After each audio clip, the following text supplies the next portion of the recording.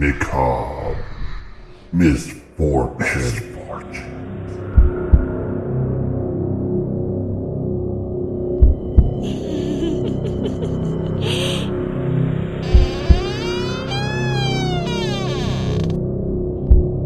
I'm watching you.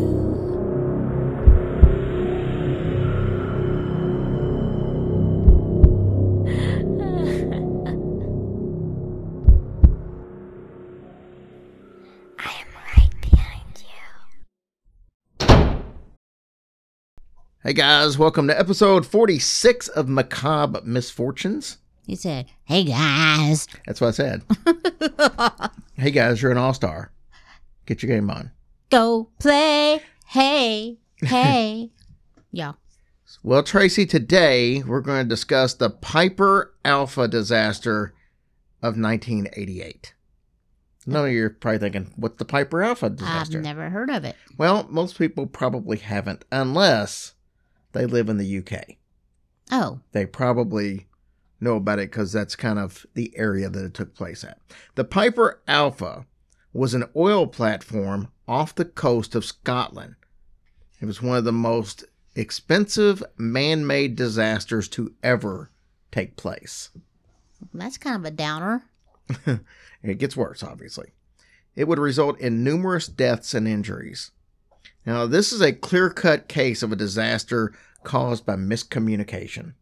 And we've had a few of those on here, from airlines to whatever. The Piper oil field was first discovered in 1973, and that's obviously off the coast of Scotland. Obviously. Well, because I said that a while ago. Don't start with me, it's late.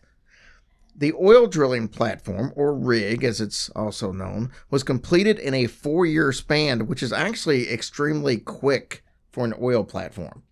I don't know how long they usually take, but these things are huge. Yeah. On board the platform, you would find everything you would need to drill for oil, actually process it, and then pump it to a nearby island via a pipeline. Okay? Okay. They could also receive oil from other pipelines and then pipe that on as well for processing. So there were other rigs out there in this area. They weren't the only one. And those other rigs would get it, send it to them, and then they would process and send it on. So that's kind of they were like the big daddy of the group. So the employees would actually live on board the platform for weeks at a time. They had shared bunk rooms, a small kitchen, a pool table, and even a small theater to try to help them out when they did have some off time. Very nice. To maximize safety, the rig was divided into sections with fireproof walls and doors. By design, the living quarters was actually placed as far away as possible from the oil processing section. Probably a good plan. Yes. Now, once the rig was up and working, it was a Mac Daddy of rigs. It was producing as much as 300,000 barrels of oil per day. Well, that's impressive.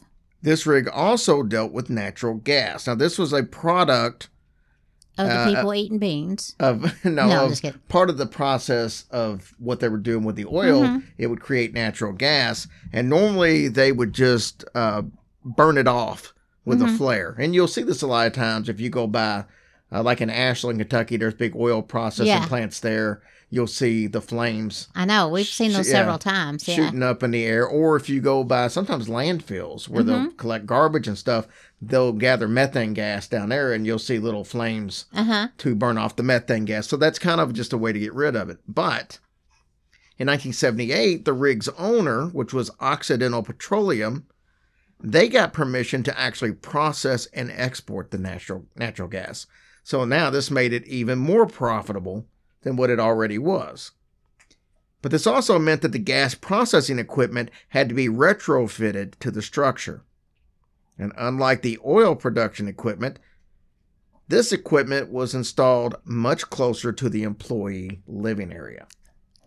You can kind of see where we're going. Yeah, that doesn't sound like a great plan. I don't think there was many options. I think this was kind of like, just because where this wasn't the way that was originally designed, so they had to put it in afterwards. So it's like, this is where it can go. Yeah. All right, on July 6th, 1988, all hell was about to break loose, and I'll tell you about it right after this quick sponsor break. All right, Tracy, on this day, one of the 2 pumps for the natural gas was taken out of service for maintenance.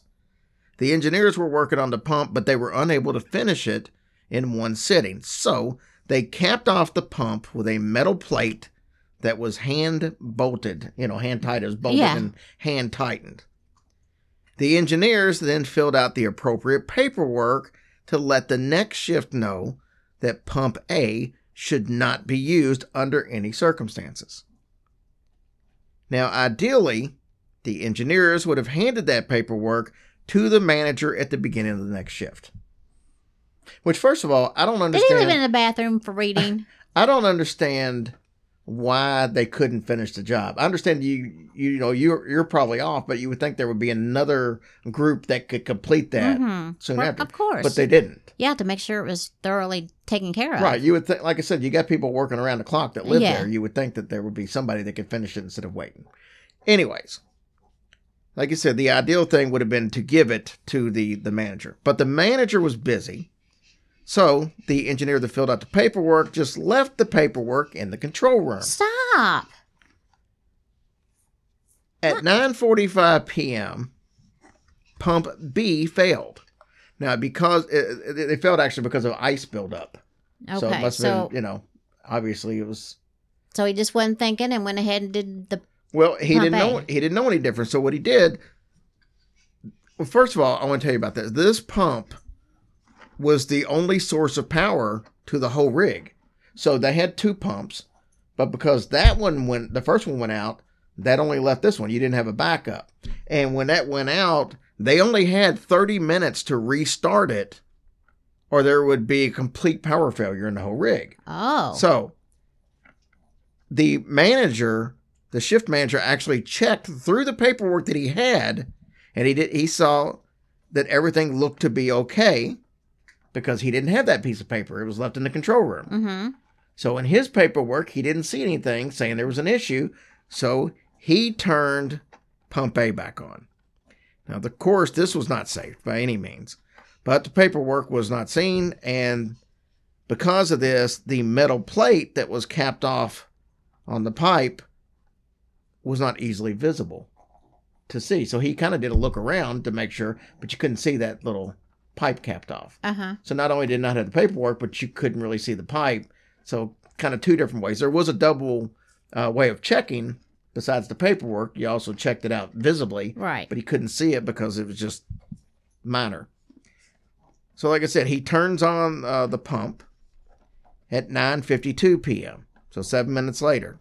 As gas entered the out of service pump, it caused a pressure buildup because the cap was on it. Good Lord, and it blew. Which ruptured the temporary plate. Gas escaped and set off multiple alarms. Now, unfortunately, before anyone had a chance to respond, this caused a massive explosion.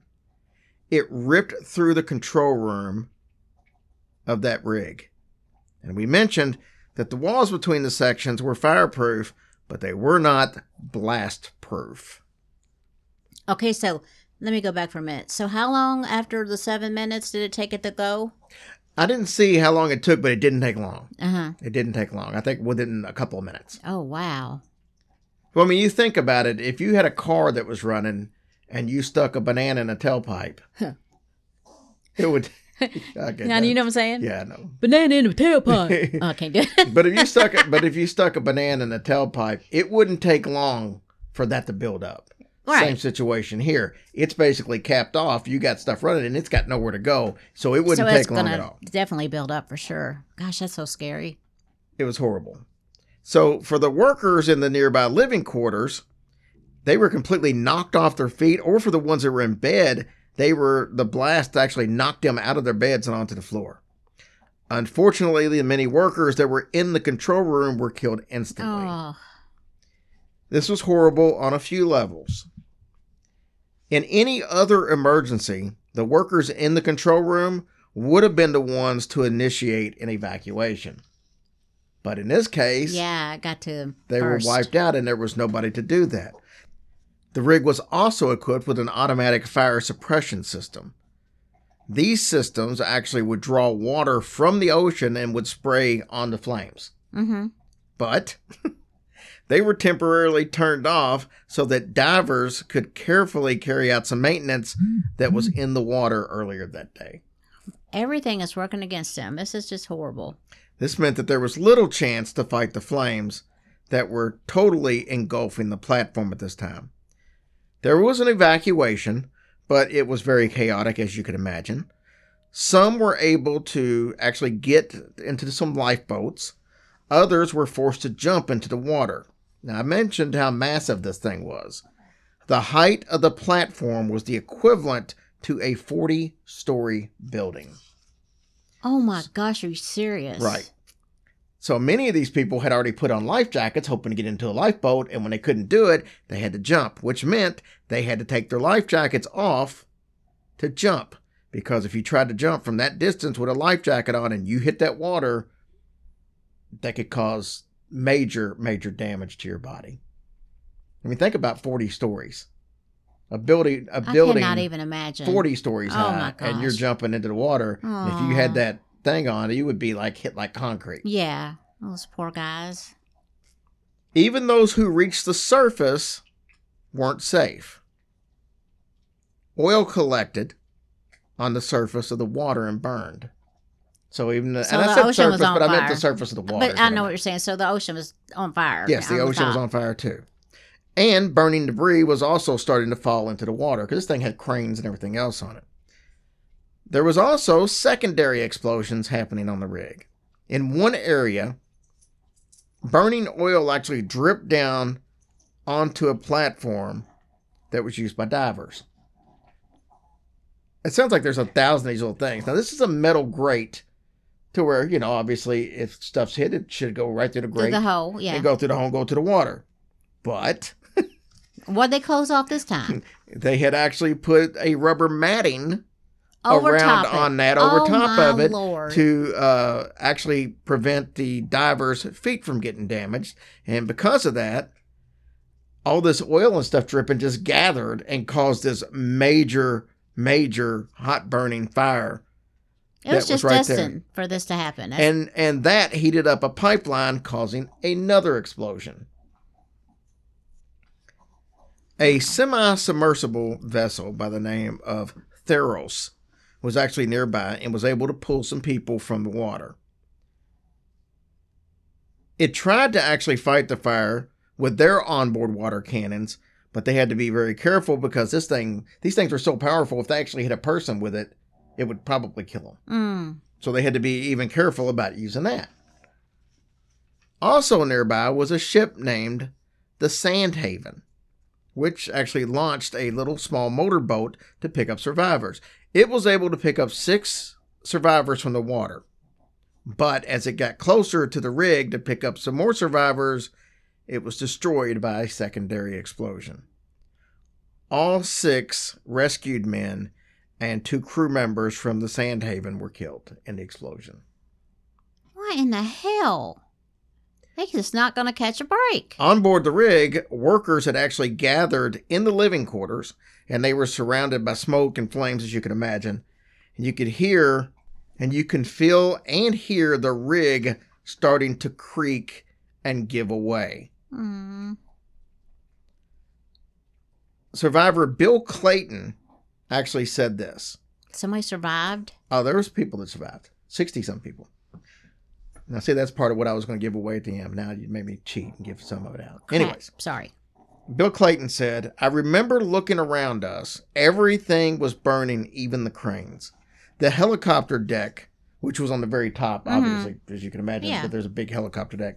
He said it was the only option. 7 or 8 of them actually made it up to the helicopter deck. They were looking down at the people below and that were in the water and on the deck below. And he said they would wave up and we would wave down, but we couldn't do anything for each other. We just basically could acknowledge that we were there. So he was actually looking down when another fireball below just kind of engulfed him. He said he fell back and everybody went in different ways. he saw two guys holding onto each other, running from the smoke, and another guy that was just staring straight ahead. He said he looked at him and he says, dude, you have to move. But he said he just kept staring straight ahead, completely still. Bless his heart. And then I guess another explosion happened. He said the last thing he remembered was waking up, floating face up in the water with a huge fire above him. He said he knew that he had to get away from that part because stuff was falling in the water. Well, I was going to say, I mean, how far out did the other guys have to swim to get out of that oil and stuff? I'd imagine pretty far. Oh. But he said, so he starts swimming and he kept going until he found somebody else in the water. He said he grabs the guy and he starts talking to him. He's kind of chatting to the guy and everything. And he said they were just floating in the water, and they eventually found a boat, and he helped pull this other guy into the boat. And that's when he realized that guy that he'd been floating with was dead and had been dead all along. It just hadn't dawned on him at all that as he was talking to this guy was not talking back. Oh. At 11:50 p.m., the platform collapsed and sank into the North Sea. The search for survivors continued until the next day. The search for bodies continued for weeks. In total, 167 people died, and there were life-changing injuries to almost all 61 survivors. I'm sure. It took 3 weeks for the fire to be fully extinguished. That is crazy.